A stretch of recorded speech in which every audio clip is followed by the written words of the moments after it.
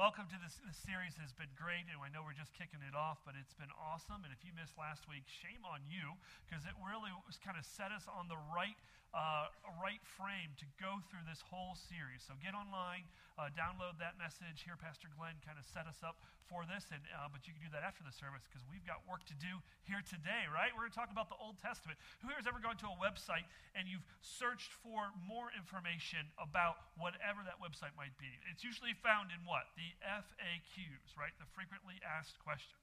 A lot of times when we seek the Old Testament, it's a little ominous, a little confusing, it's a little too big to understand. So what we wanted to do is kind of break this message up into two parts. The first part is I'm going to give you as much information I can to answer all your questions.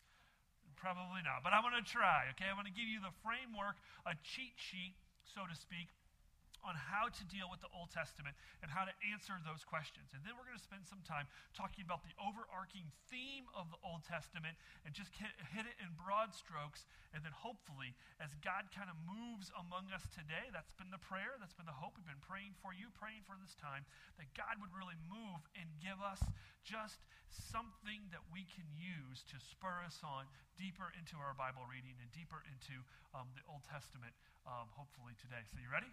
You ready? Well, let's jump right in. Hey, you guys got a little cheat sheet in your folder that you got on the way in, and inside of that, on one side of that, is a particular timeline. We're going to get to that in just a moment.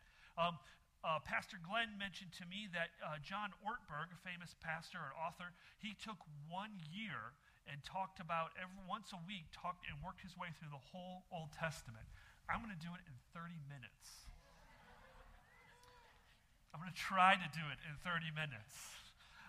But what we want to do is just give you an idea of what you're going to find when you open up the Bible in the Old Testament. So we put up some cheat sheet information. Here are 4 main points that you kind of need to know before you crack open your Old Testament book. Who here has ever read something in the Old Testament? Who here is familiar with the stories of Adam and Eve? Okay, Noah, Moses. You've heard of him, right? Have you heard of Jonah? The story of Jonah in the big fish, right? Most of our Old Testament knowledge happens to be based upon VeggieTales. If VeggieTales makes the story, then we know it, right? Outside of that, we're completely lost.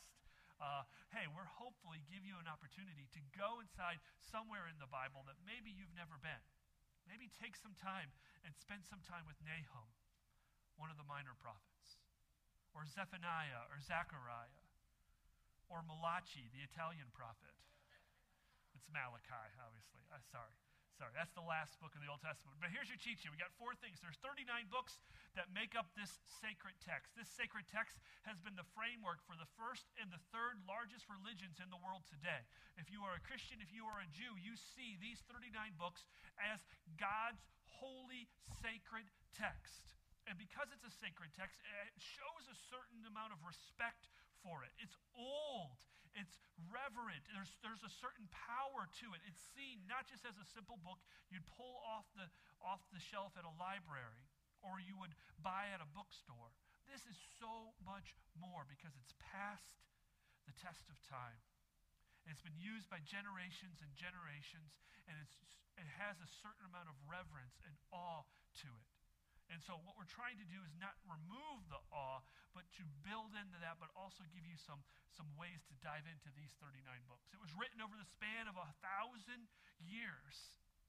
But really the stories inside it are much older than that, or much longer than that. They were passed down for years and years and years through what we call oral tradition. And basically this is how it worked. If you had a family, you would tell them the stories. And maybe you're putting your kids to bed at night. You would say, let me tell you the story of Jonah. Let me tell you the story of Moses. Let me tell you the story of Job. Let me tell you these stories of what God has done throughout history. And eventually someone who was actually literate wrote it down and copied these down. And that's a benefit for us, because we get to experience that today. We have that in the Bible in front of you. You have that on your phones. You have that online. You have how many people here have 10 Bibles in their house, right? We have this because of their diligence to remember these stories and copy them down over this span of 1,000 years. It was written primarily in Hebrew. Who here can speak Hebrew? right? Isn't that great that we don't have to speak Hebrew? It's translated into English. Hebrew is a very interesting language. It's a lot like Klingon, if you know that. And or maybe Klingon's a lot like Hebrew, I guess the right way to say it. But it's a very old language, and let me tell you, if you're interested in original language, the Old Testament was written in Hebrew. It was written on papyrus, which are like dried leaves. But if you're interested in original language, the New Testament was written in Greek, and there's a little bit of Aramaic in both of them. But if you're interested in that, you got to come on Wednesday. Wednesday, I'm going to take some time. I'm going to give you some tools, some easy tools to use where you can interact with the original language. And sometimes you miss some of the nuances of the original language. It's a great way to interact with Scripture. If you're interested in that, come back on Wednesday. If not, just trust the English translation. It is good stuff, and you'll get by. Finally, there are different types of books. Who here likes to read novels? Who here likes to read nonfiction? Who here likes to read mysteries? Poetry. All of that seems to find its way into the Old Testament, but there are basically three main genres, three main types of books that you'll read. There's history books. These are actual events that happened. A lot of times we see the Old Testament especially as kind of this mystical fables that happened a long time ago. I can tell you, I don't have the time to do it, but I can show you historical proof that these events actually happened. That these things are historical truth passed down from history. Now, this isn't just stories. This isn't just good ideas. This is actual truths and facts that how God interacted with his people over the span of years and years and years. So we have history. And those are found in Genesis, Exodus, Leviticus, Numbers, Deuteronomy, 1 Kings, 2 Kings, 1 Chronicles, 2 Chronicles, and so much more. These events that unfold, I guarantee you will love to experience the way these read and the events that they read. If you've never worked your way through 1 and 2 Kings, try it. It's awesome. You'll hear stories you've never heard before. You'll hear stories that pastors have never preached on. VeggieTales hasn't touched it yet, so it's all brand new, right? You'll love it. So we have history books. More than that, you have poetry. Who here likes to read poetry? Poetry in the Old Testament is pretty much found in two forms. You have what are called psalms. Psalms were like the song book of the Israel religion. It's like their hymn book. And they would write these songs down and they would sing them, and they'd sing them at different times. They'd sing them in different groups. And it was a way for them to interact. But they're very, very poetic. You miss some of the art of the poetry in the English. It's found in the Hebrew, but we can help you see some of that come back on Sunday, but it's beautiful poetry. There's also a different kind of poetry called what we call wisdom literature, and these are kind of like truths and proverbs and little quips that you could kind of tweet out and put on Facebook. They're made perfectly for that. In fact, I believe they were probably the tweets that happened before Twitter ever existed, are the proverbs and the wisdom literature. So that's kind of those two forms. And then finally, you have what I call religious conversations, also known as prayers. And these are interactions with God's person, God's prophet, God's mouthpiece for the people. You see, the way God would work is he would speak through a prophet, and this prophet would proclaim truth, would speak God's word for the people, and then the people would react to the prophet, and then the prophet would go back to God. And so you have all these stories of their discourse, of their conversation copied down. Now here's the great thing. If you get out that cheat sheet that I gave you, and you look at the one here that has like this vertical timeline, you know, the Bible, excuse me, the Old Testament is not in chronological order. It's grouped by type. And so, but this particular cheat sheet will help you. You can stick this in your Bible, or you can put this in a place that you might want to interact with it. If you want a digital form of this, I can send it to you maybe. But basically, you have the different types made by these different vertical colors, different types of books. You have these white ovals that go all the way down. There's 6 of them that talk about these big key events. And then you have where the story fits within other books. So if you were reading the prophet Zephaniah, which is in this section right here, you can see where that fits in the greater scheme of the Old Testament. That gives you an idea of where it fits and how it all fits together. Hopefully that will help you kind of understand the Scripture. Now the Scripture, the Bible, the Old Testament events were kind of wrapped up around the year 500 AD, And then there was a quiet time, an intertestamental time before we get to the New Testament. But what we want to talk about today then is just about all the events in the Old Testament that we can compile in like about 20 minutes. You ready? It's going to be fun. It's going to be awesome. Here's how I want to start. Here's where I want to go. In fact, if you don't get anything else, you need to get this. Because where I want to do is talk about the overarching theme of not just the Old Testament, but all of Scripture. And this theme, these concepts, this timeline is so key for you that once you understand this, it's amazing how the Bible will come alive. Are you ready for it? It's summed up in 4 different terms that kind of set a certain process or order to things. And it starts over here with what we call creation. Now, you know about creation, right? You know about Adam and Eve. And you know about how God looking into creation and saying what? It is good, right? So you have God creating the world, right? You have perfect creation. And then if we have the next slide come up here on the screen, you have number 2 and number 3. You have the fall. And the fall represents the breaking away from creation. So if creation is perfect, the fall is imperfect. If the creation is God and holiness, then the fall is sin and brokenness. But the story doesn't end there, praise the Lord, right? The story continues, and God's story always includes redemption, a covering, a payment for your sins, a turning around of the story. The story doesn't end with brokenness. It never ends with brokenness. God always redeems. Then the story concludes in the Bible with what we call regeneration or recreation or restoration. That's what it says. In other words, God is going to make his creation all over again and restore everything to the order that he has intended to do in creation. And this is so key. We talked about last week of why we need to learn the Bible, love the Bible, and live the Bible, and how we want that. And this is why you need that. Because this story isn't just the story of the Bible. These 4 elements aren't just the story of God. This is your story. This is you. Because every one of you know about creation. Every one of you have been out in nature and seen the beauty of mountains or the vastness of an ocean, the stillness of a lake and a pond, and yes, maybe even the beauty of snow, even though it melted yesterday. We all see this, the beauty of creation, and it gives us a sense, a glimpse of something perfect, something beyond ourselves, something that maybe we don't fully understand, but we know it's something better. If you have children, you see this in your children. You see this in a baby's laugh, a baby's smile, the wonder in their eyes, the innocence.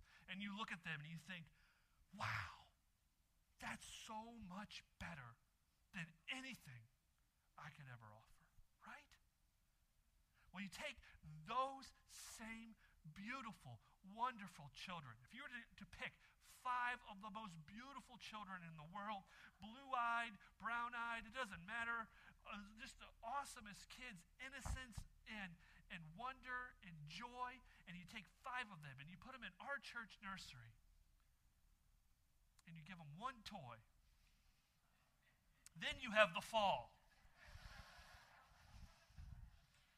And we all know about the fall because every one of our lives is broken. Every one of our lives is just not full enough. Every one of our lives has hurt or pain, and everyone here, everyone will eventually die. We live in a broken world, and we understand that. Take God and the Bible out of the picture for just a moment. Do you hear your story? You can't deny that there's something bigger than yourself in creation. And you can't deny the fact that our world, your world, my life, your life is messed up and the story doesn't end there. Your story doesn't end there. Because we have the opportunity for redemption. We have the opportunity to have something positive in the midst of this nastiness and sin and brokenness. Something turns it around. I read an article just this week. It was put out by Google, and Google interviewed so many people in the United States that were employed, and they asked them about how satisfied, how fulfilled they were in their job, and what brought them that fulfillment.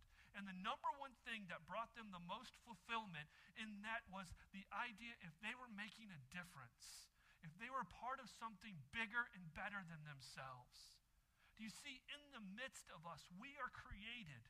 We all understand that, yes, we can see perfectness, and we know fall and brokenness, but we know what fixes that is love and giving back and something bigger than ourselves. Now, in the scripture, we know that this love, this giving back, this power that redeems us is the power of God. And God's story goes like this. I will create something, and it is beautiful. And I will create the world, and I will create the heavens, and I will create the sun and the moon and the stars, and I will create man, and I will create woman, and it is good. Because he loved, his love, his essence created that. But love doesn't stop there. He loves us, and his essence is love. And so therefore, he can't require us to love him in return, because that's not love. You can't make someone love you. That's not love, right? So he gives the possibility of another choice, another opportunity, because he wants us to choose him. And in doing that, he produced the possibility for brokenness and for sin and for the fall. But God, in his love, says that's not the end of the story. I'm going to redeem them. I'm going to bring them back to myself. And then ultimately, I will, I'm going to write this time, restore all of creation to itself. Everything in the world will be restored back to the way I intended it to be. Now this is beautiful, because we can all see ourselves in the midst of this story. But let's open up the Old Testament and let's understand where that book, where those books fit in this timeline. We have creation, right? We already talked about it. Adam and Eve. And you got a few Psalms that mention about the beauty of creation, and you've got a couple different passages that talk about things that happened before creation, like the fall of Satan. But the majority of the Old Testament is tied up, the creation is 2 chapters. 2 chapters of one book. And then, if you go to the other side of the timeline, in the Old Testament, you have very little information about the restoration of creation, the recreation. You don't have that. You have this glimpse of an idea, a glimpse of a hope, something that's not quite fulfilled, that's going to happen down the road. And this ultimately is going to be fulfilled, and you'll hear about it especially next week when you come, because when we talk about restoration, we talk about one person, one word, it's Jesus. And in the Old Testament, you just get a glimpse. You just get a taste. You get like a faded picture of something that makes you want more. But the rest of the Old Testament is tied into these 2 realms, fall and redemption. We are messed up, and what's God going to do about it to redeem us and forgive our sins and fix our brokenness? And the beauty about that is the Old Testament is mostly tied up into those 2. Your lives are mostly tied up into those 2, aren't they? So when you read the Old Testament, it's your story. You can recognize it. When you read the story of David, who goes up and sees a naked woman and makes decisions based upon those desires and urges, you understand that because we understand fall and brokenness. And when you read the story of Saul and all his insecurities about himself and being jealous and wanting to be something different, even though he looks awesome on the outside, he's a mess on the inside. You can hear that. You can understand that. You know people like that. You maybe are like that. And so we insert ourselves into the Old Testament and we say, wow, this isn't just great stories. This is my story. So how does God in the Old Testament deal with this idea of fall and then redemption? What does God do to fix that problem? Well, basically what God does is he enters into a deeper relationship with man, with woman, with culture, with people. He enters into a deeper relationship, and it's framed and it's marked and it's combined with an idea of what we call a promise, a vow, a covenant. In fact, the word testament, Old Testament, means covenant. It means vow. It means promise. God says, I'm not going to leave you messed up. Here's how we're going to fix it. Here's how I'm going to jump into your story because I'm not leaving you where you are because I love you. And I can't do anything other but love you because that's who I am. And I'm going to fix your problem. Here's how we do it. And through the Old Testament, you hear this motif. These words come true several times where God pulls his people together, pulls a leader, a representative from his people, pulls a mouthpiece for his people to speak to his people, and this is how he says. This is what he says. Can we put that first verse up? He says this. This is just an example of one from Exodus. It says, I will take you as my people, and I will be your God. Then you will know that I am the Lord your God who brought you out from under the yoke of the Egyptians. What he's saying is, here's how it works. Here's how you get redeemed. Here's how your story continues so you don't stay in the fallen realm. Here's how you move along. I will be God and you will be people. I will God, you people. I God, you people. Sometimes he simplifies it because we don't quite get it, right? And don't mix up the roles. And if you think about it, that's where we mess our lives up even today. We say, no, God. I'm God. I'm God of my life. I'm God of my family. I'm God of my future. I'm God of my job. I got this. And what happens? Brokenness. And so God says, I tell you what, you define yourself as my people, and I will be your God. And here's the amazing thing. The amazing thing about this is in doing this, he creates this new relationship, this new connection that you can read about in all the Old Testament about covenant people and covenant God. You have a covenant people, a testament people, a people that live by vow to God, to be his people. And you have a covenant God who says, I will be your God. And on this level, you have a covenant people, and it's defined in these simple realms. This is how it frames it. He says, I tell you what, worship me. See me as God. And how that worked out in the Old Testament was offering sacrifices. Killing something, offering part of your grain, killing an animal. Sometimes it was bloody. But that's how he defined worship. That's how he defined connection, honoring God through that. And then he also said, you need to be my people. You need to operate and act in a certain way, especially when it comes to dealing with other people. Because you living like you're your own God is making you fallen. So here's what's going to happen. Honor your parents and your family. Don't sleep with your neighbor's wife. Don't steal. Don't kill. Do you see? The reason he's setting those rules up is to set them apart, to set them up as different than the world around them. You don't do what's right, what you think is right. You do what I set you up as. Not because I want you to live by my rules and I'm a mean God, and if you mess up, I'm smacking you over the head. That's not it at all. I love you. But a covenant person worships me and observes my laws. And what does a covenant God do? Well, a covenant God does amazing things.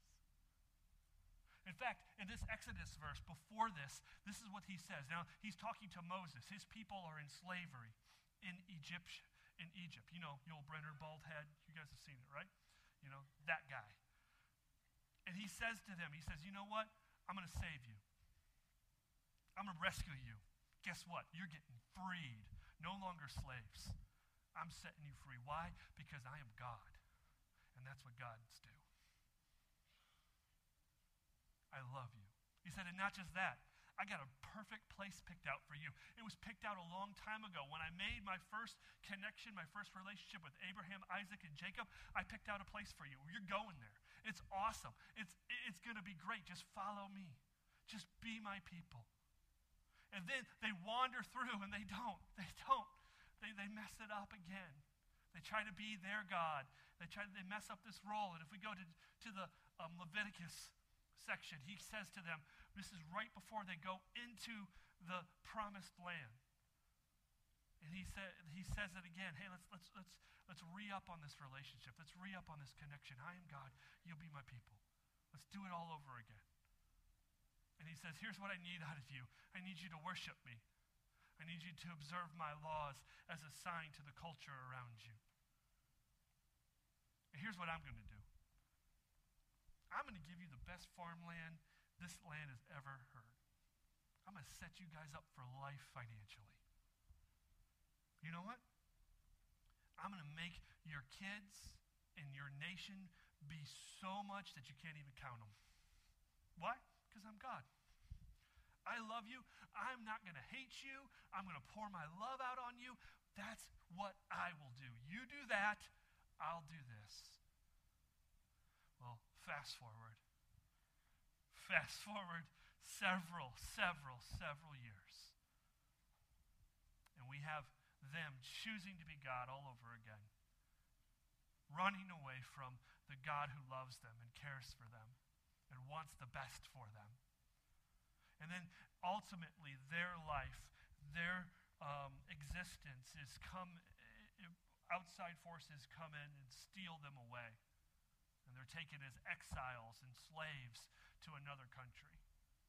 And there's a person, a prophet, a God's mouthpiece who speaks to them. And God pulls Jeremiah aside and says, hey, go talk to my people again. I haven't forgotten them. I still love them. That's still who I am. So maybe I can re-up again in this relationship. And this is what he says. He says, after a big, long discourse of, hey, I'm bringing you back from that land. And I'm going to set up a new land and a new people. And I'm going to treat you justly. I'm going to treat you awesome. And it's going to be awesome and awesome. It's just going to be great. So here's where it is. Here's the kind of the sum of it all is, so you will be my people. And I will be your God. Deal? You ready? And you read about this all throughout the Old Testament. And you read our stories, and you can see them happening right there in front of us. And here's the most beautiful thing about the Old Testament that I can possibly say. Is, yeah, all of this is true. And it's God's plan to be in relationship and covenant with his people. But he knows that only leaves people wanting something more. And so on the top line, you have this number one plan. I will be God, you will be people. But underneath, working behind the scenes is something awesome and something unbelievable. And every once in a while, through this thread, throughout the whole Old Testament, we get a glimpse. We get an opening. It's almost like a pipe that runs underneath the ground, and every once in a while we get a break in the ground and we see a little idea of what's down there, and it's beautiful and it's glorious because all of this is happening in the Old Testament to set up something that will change the world forever, that will change you forever, that will change me forever. Because all throughout the Old Testament, God's original plan is to restore everything.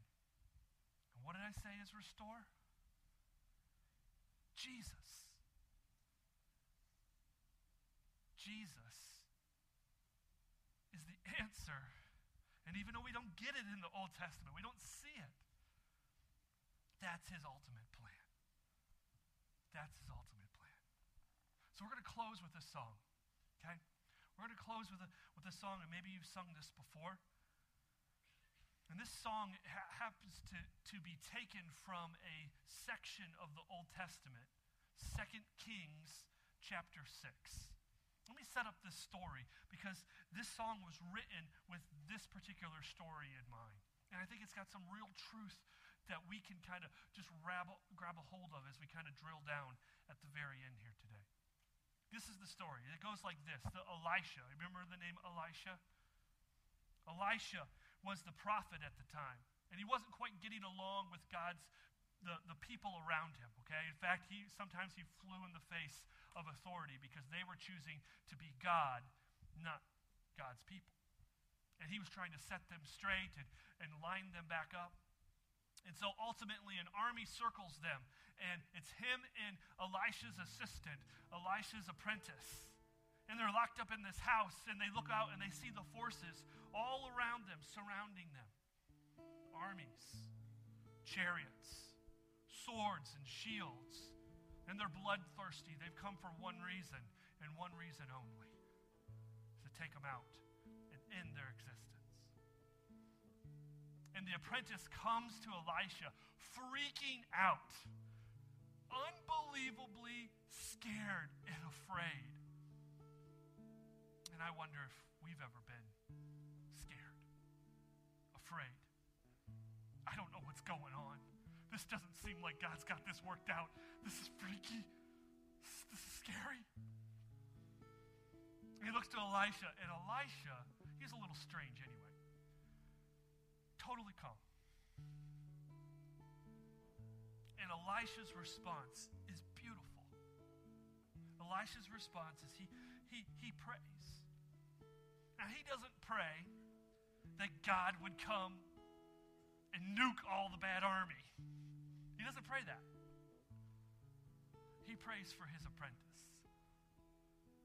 He doesn't pray that his apprentice would be strong and get all this strength to go take out the army.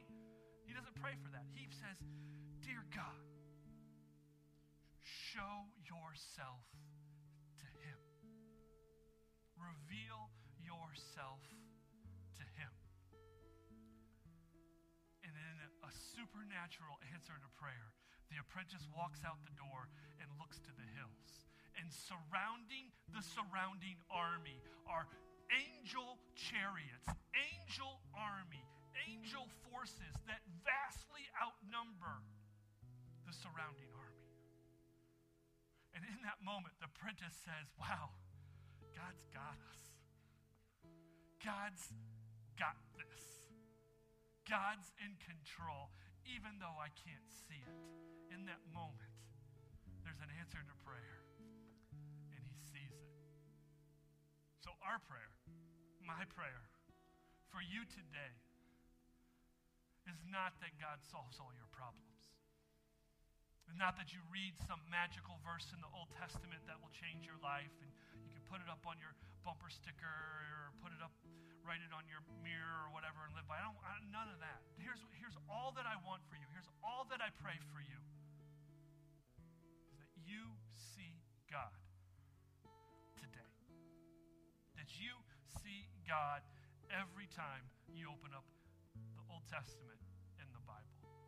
That you see him.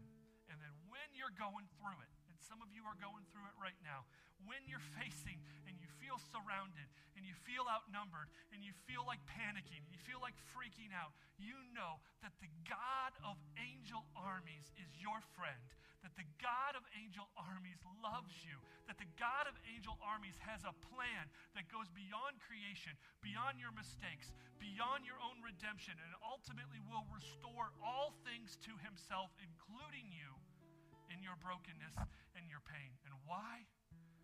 Because he stinking loves you. He loves you. Father, come now and speak to us. As we sing this song, be the God of angel armies. We pray that you would communicate in ways that we cannot, that you would show yourself and reveal yourself to your people. Some people need to re-up in their covenant with you and say, yes, God, I will make you God of my life. I will be your follower. I will be your person. And I pray for the individual that feels surrounded, that feels utterly afraid about what this life's going to bring them this week or today. I pray that the God of angel armies, the General Jesus Christ, would come into their lives and reveal himself, and only that he can. Father, we pray for your presence and your glory to be revealed here, right now. In Jesus' name.